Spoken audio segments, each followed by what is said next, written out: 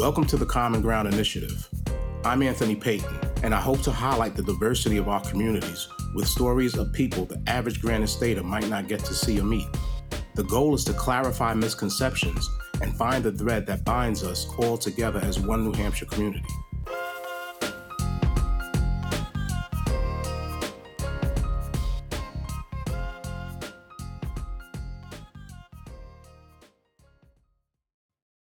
I was 12 years old when I saw my first dead body. Calvin wasn't much older than me, and he laid there with 2 bullet wounds through his head that slightly protruded through the other side. I can only remember trying to avoid that fate, even though sometimes it felt inevitable. The more gun violence and death I saw and heard about, the more numb I became to it. At that age, in that environment, you don't appreciate life and death. Homicides later grew out of control, and soon our borough had one of the highest murder rates in the country. Most of these feuds resulted from drug dealing disputes and all of the ancillary parts therein: jealousy, turf disputes, and revenge on enemies. Our life expectancy shrank with every homicide that happened around us. To the average person, it sounds unbelievable. But if you ask the at-risk youth who live in those conditions, they likely tell you that murder was a normal part of their daily lives. For my generation, economics was the motivating factor for violence, and for many young residents, the lack of father figures and good role models almost sealed their fate. However, my story isn't usual. I'm from a 2-parent home in those housing projects. Still, I later became a significant player in some of the despair in my neighborhood. My parents held jobs and put us through summer prep school. We had bikes and toys for Christmas. Yet and still, once our stable and comfortable home was shaken by addiction and illness, I took to the streets to quote-unquote help out. Soon, that survival instinct became corrupted by money, power, greed, and the desire for respect. And the financial and material success one had from an illegal lifestyle can leave an aftertaste on a person who wants to return to society on the right path. This can spiral into a vicious cycle of risks and shortcuts, leading to incarceration and being released back into society. Some of my dearest childhood friends come from homes that foster chaos.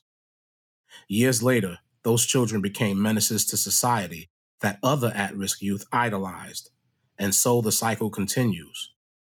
Murder, revenge killings, Rikers Island, a prison sentence. How's that for a school-to-prison pipeline? I have friends and family in the social work field who would be searching for the points of intervention, but I believe it should never get to this point. I'm a big proponent of utilizing people who've changed their lives for the good as a viable option for mentorship and gang mediation. Those men and women can become a point of intervention before the criminal justice system steps in. Carl Connor is a mentor with My Turn, who knows the streets of Manchester all too well. His home life was the typical story that engulfs at-risk youth. In 2020, Carl faced the biggest fear that every parent in violent neighborhoods could ever imagine. His 17-year-old son was gunned down, which left Carl's grandson without a father. Now 40, Carl reflects on his life and talks about important moments. His mother and grandparents raised him, and his father went away to federal prison while Carl was still in kindergarten. After his release, his father would eventually die from a heroin overdose. Like most young kids who face similar circumstances, Carl went down the wrong path. Time stops for no one. Carl eventually began selling and using drugs himself while having his first child at 18 and a second child at 20. During that period, he'd lose a cousin to the streets, and his best friend was shot and killed over drugs. After serving 11 years in federal prison, Carl was released in May of 2019 and hadn't looked back since. As fate would have it, Carl was a DoorDash driver who made a delivery to Allison Joseph, the executive director of My Turn. This meeting would officially spark his career in mentoring at-risk youth from Manchester. Although the violence in Manchester is not on the same scale as in Brooklyn or Boston, the recipe for these disasters is all the same. And the pain of seeing a loved one inside of a casket or laying dead in the streets like I saw Calvin and countless friends due to drugs and violence is a feeling that transcends geography. If the 80s and 90s provided more options for young folks in my neighborhood, maybe things would have turned out differently for me. At that time, the programs offered didn't seem to be as assertive or spot on as programs like My Turn. This is where I can see the effectiveness of this program. The program has gaming, recording studios for budding rap stars, and pizza parties. Those are the things that resonate with those kids. These are the activities that they love, which keep them off the streets and out of chaotic homes. And just as important, those battle-tested veterans from the street, like Carl, serve as mentors. When those kids see a man or a woman who walk their path, their message tends to hit differently. Seeing the calls of the world can show kids that their dreams are tangible and they can get off the path that they're currently on. My Turn catches most of these kids at a pivotal moment where they can recalibrate and make those pro-social adjustments.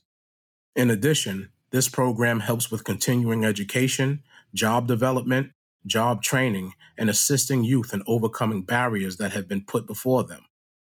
This is great for the kid who becomes frustrated with a lack of money and stability and uses his innate entrepreneurial skills to become a drug dealer. I know this feeling all too well. Any New Hampshire resident should be open to supporting initiatives like these. Getting involved can potentially change the life course of that young trigger man who's about to take another life here on the streets of Manchester. His victim could wind up being a relative, a friend, or like Carl, your own child. If you have a skill set, formal training, or life skills that you can pass on to others, I highly recommend contacting My Turn should you feel philanthropic with your time.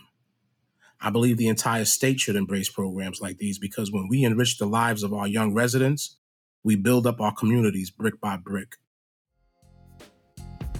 This program was produced in collaboration with me, Anthony Payton, the Granite State News Collaborative, and the Marlon Fitzwater Center for Communication. You can read more of my work at collaborativenh.org and listen to more of these stories wherever you can get your favorite podcasts. For an additional perspective on the power of respect, please stay tuned for a conversation with Allison Joseph, Executive Director of My Turn, Inc., here on the Common Ground Initiative.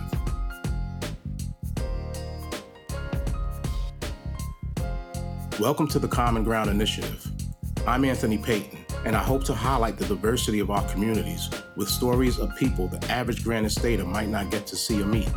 The goal is to clarify misconceptions and find the thread that binds us all together as one New Hampshire community.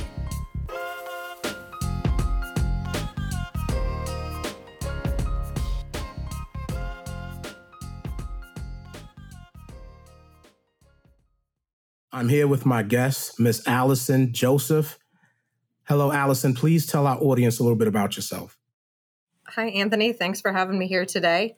As you said, my name is Allison Joseph. I'm the Executive Director of My Turn Incorporated. I've been working with My Turn for 15 years, just celebrated my 15-year anniversary. And currently, I live in Bedford with my husband and my 2 daughters. Well, you do a lot of great work in the community. I see you everywhere, especially on social media. What got you into the line of work that you're in? And you can explain that as well.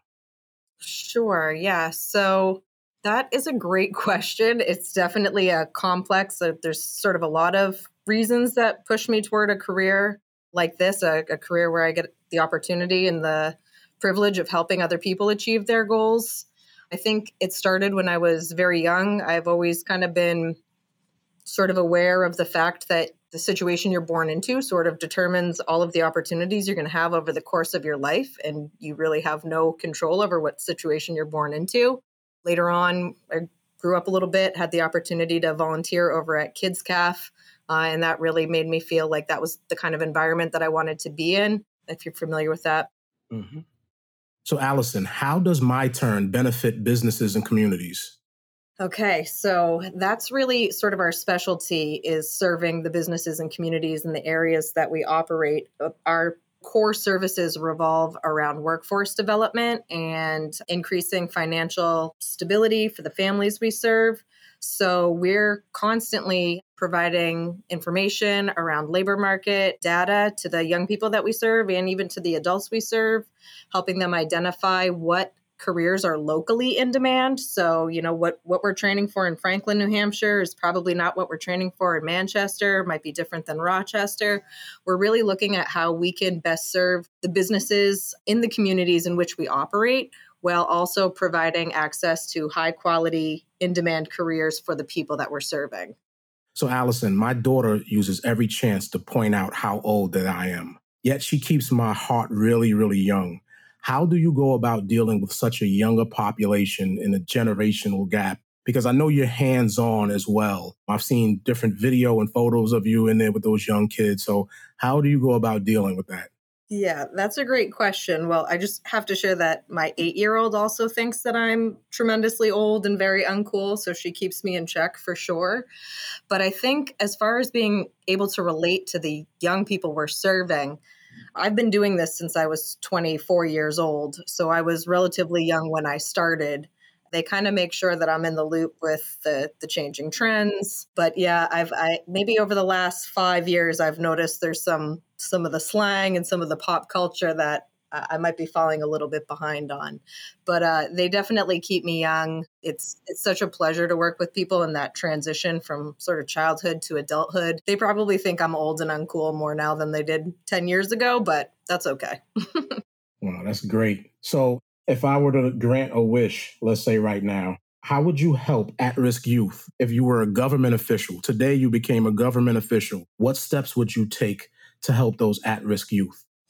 Yeah, I think the first thing that I would do if I had my sort of magic wand and unlimited resources and approval would be to expand access to mental health care, reduce wait times for people in crisis to be able to access crisis intervention care. Something that I've seen change dramatically over my 15 years at my turn is the young people we work with, their willingness to accept that maybe they need some assistance in becoming sort of healthy in that area of their lives. And it's heartbreaking to see somebody who needs help, who wants help, who's ready to receive help, and have them not be able to get that help in a timely fashion. So I think that is probably the first thing that I would do with my magic wand. That's great. I support that all the way. So any upcoming events that you like to tell our audience about? Like how can the public and businesses go about helping my turn? This is good timing because next week is incredibly busy for us. On the 18th, we are having a mural unveiling in Concord by Kimball Jenkins Arts Academy. We've been fortunate to partner with them over the summer on a really cool art internship. So we have young people from Franklin and Concord and Manchester who've worked together with Kimball Jenkins and with the artist Richard Haynes to conceptualize a mural and work collaboratively to paint it. And that is being unveiled at 6 p.m. at Kimball Jenkins in Concord. So that'd be a great, public is welcome to join. We'd love to have folks show up and celebrate the work that our students have done this summer. The following day, we will be at the Wenyan Gabriel basketball camp at Southern New Hampshire University. For those of you that don't know, Wenyan is a young man from Manchester who's been playing with the Lakers for a few seasons.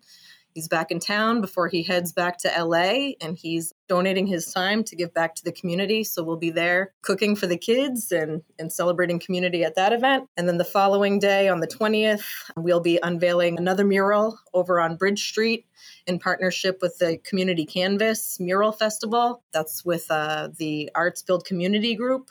James Chase is spearheading that, and our students will be volunteering, having little craft activities for young people to take advantage of. We'll have a panel with the artists, and then you can catch our staff over at the We Are One Festival on Elm Street. So 18th, 19th, 20th, we'll be all over town. We'd love to see some friendly faces. So that's what we have going on over the next couple of weeks. And you can always visit our website at www.my-turn.org to see what other events we have going on. That is great. That is great. Well, thank you for coming here with us, Allison, and joining the Common Ground Initiative. But I have one more question. We're kind of like foodies here. At the Common Ground Initiative. So you're at home right now. You're hungry. You open up your refrigerator. You're getting ready to put something together. Or you're going out. What are you doing and why are we eating it? Oh, geez. Okay, so that's a great question because we're all foodies at my turn too. Like food is a big conversation. We start talking about what we're going to eat for lunch at like 9:30 a.m. Gosh, it varies. Some days it's tacos. Today, my lunch spot lately has been Restoration Cafe in Manchester. I get the Mexican corn salad, the energized smoothie. It's the bomb. We share it in the office. So shout out to Restoration Cafe for keeping me full. I need to get there because I've been hearing a lot of talk about that place, and I need to get over there and become a part of it. Well, thank you so much, Allison, again for joining us. We hope to see you soon and collaborate somehow. I'm sure our work will intersect. Thank you for having me, Anthony. It was a pleasure to be here.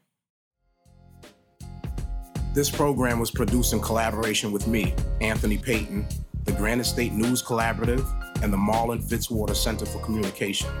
You can read more of my work at collaborativenh.org and listen to more of these stories wherever you can get your favorite podcasts.